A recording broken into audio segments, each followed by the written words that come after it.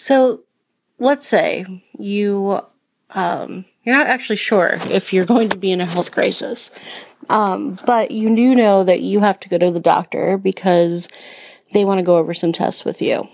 And so that's where you're at. So this is a really scary thing. And I've been through this many, many times. And sometimes it's fine and there's nothing wrong. And then sometimes you find out something that is really hard. And you're either the person receiving the bad news or you're a friend or a spouse or a partner of that person. And so there are a couple things before you go into this hard doctor visit. One, if you can, have somebody go with you.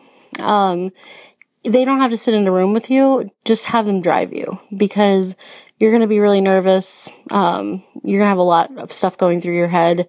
Depending on the outcome of that doctor visit, you could be really upset on your way home and you're going to need somebody with you.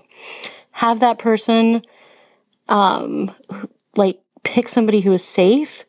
I highly recommend picking someone that, can be serious, can just, look you in the eye and say, hey, you're going to be okay. We're going to get through this, who can cry with you about it.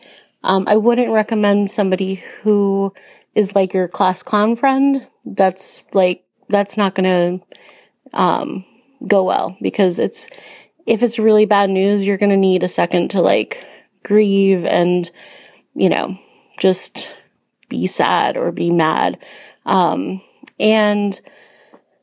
So you want somebody to go with you. The other really important thing about that appointment is you want to, record it. That's really important because you're going to miss a lot if there's a lot of information. But not only record it, but have the person with you, if there's a person with you, also write things down because if there is news that you don't want to hear, you might not want to hear that recording back. So that could be hard. And if you're by yourself, in the doctor's office with you, bring a pen and paper, write everything down or do notes on your, iPhone or whatever.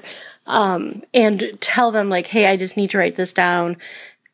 They will be okay with that, especially if it's bad news. They will understand that you need to take a second and write all that information down. So that's my advice for going to the doctor appointment where there could be potential of bad news.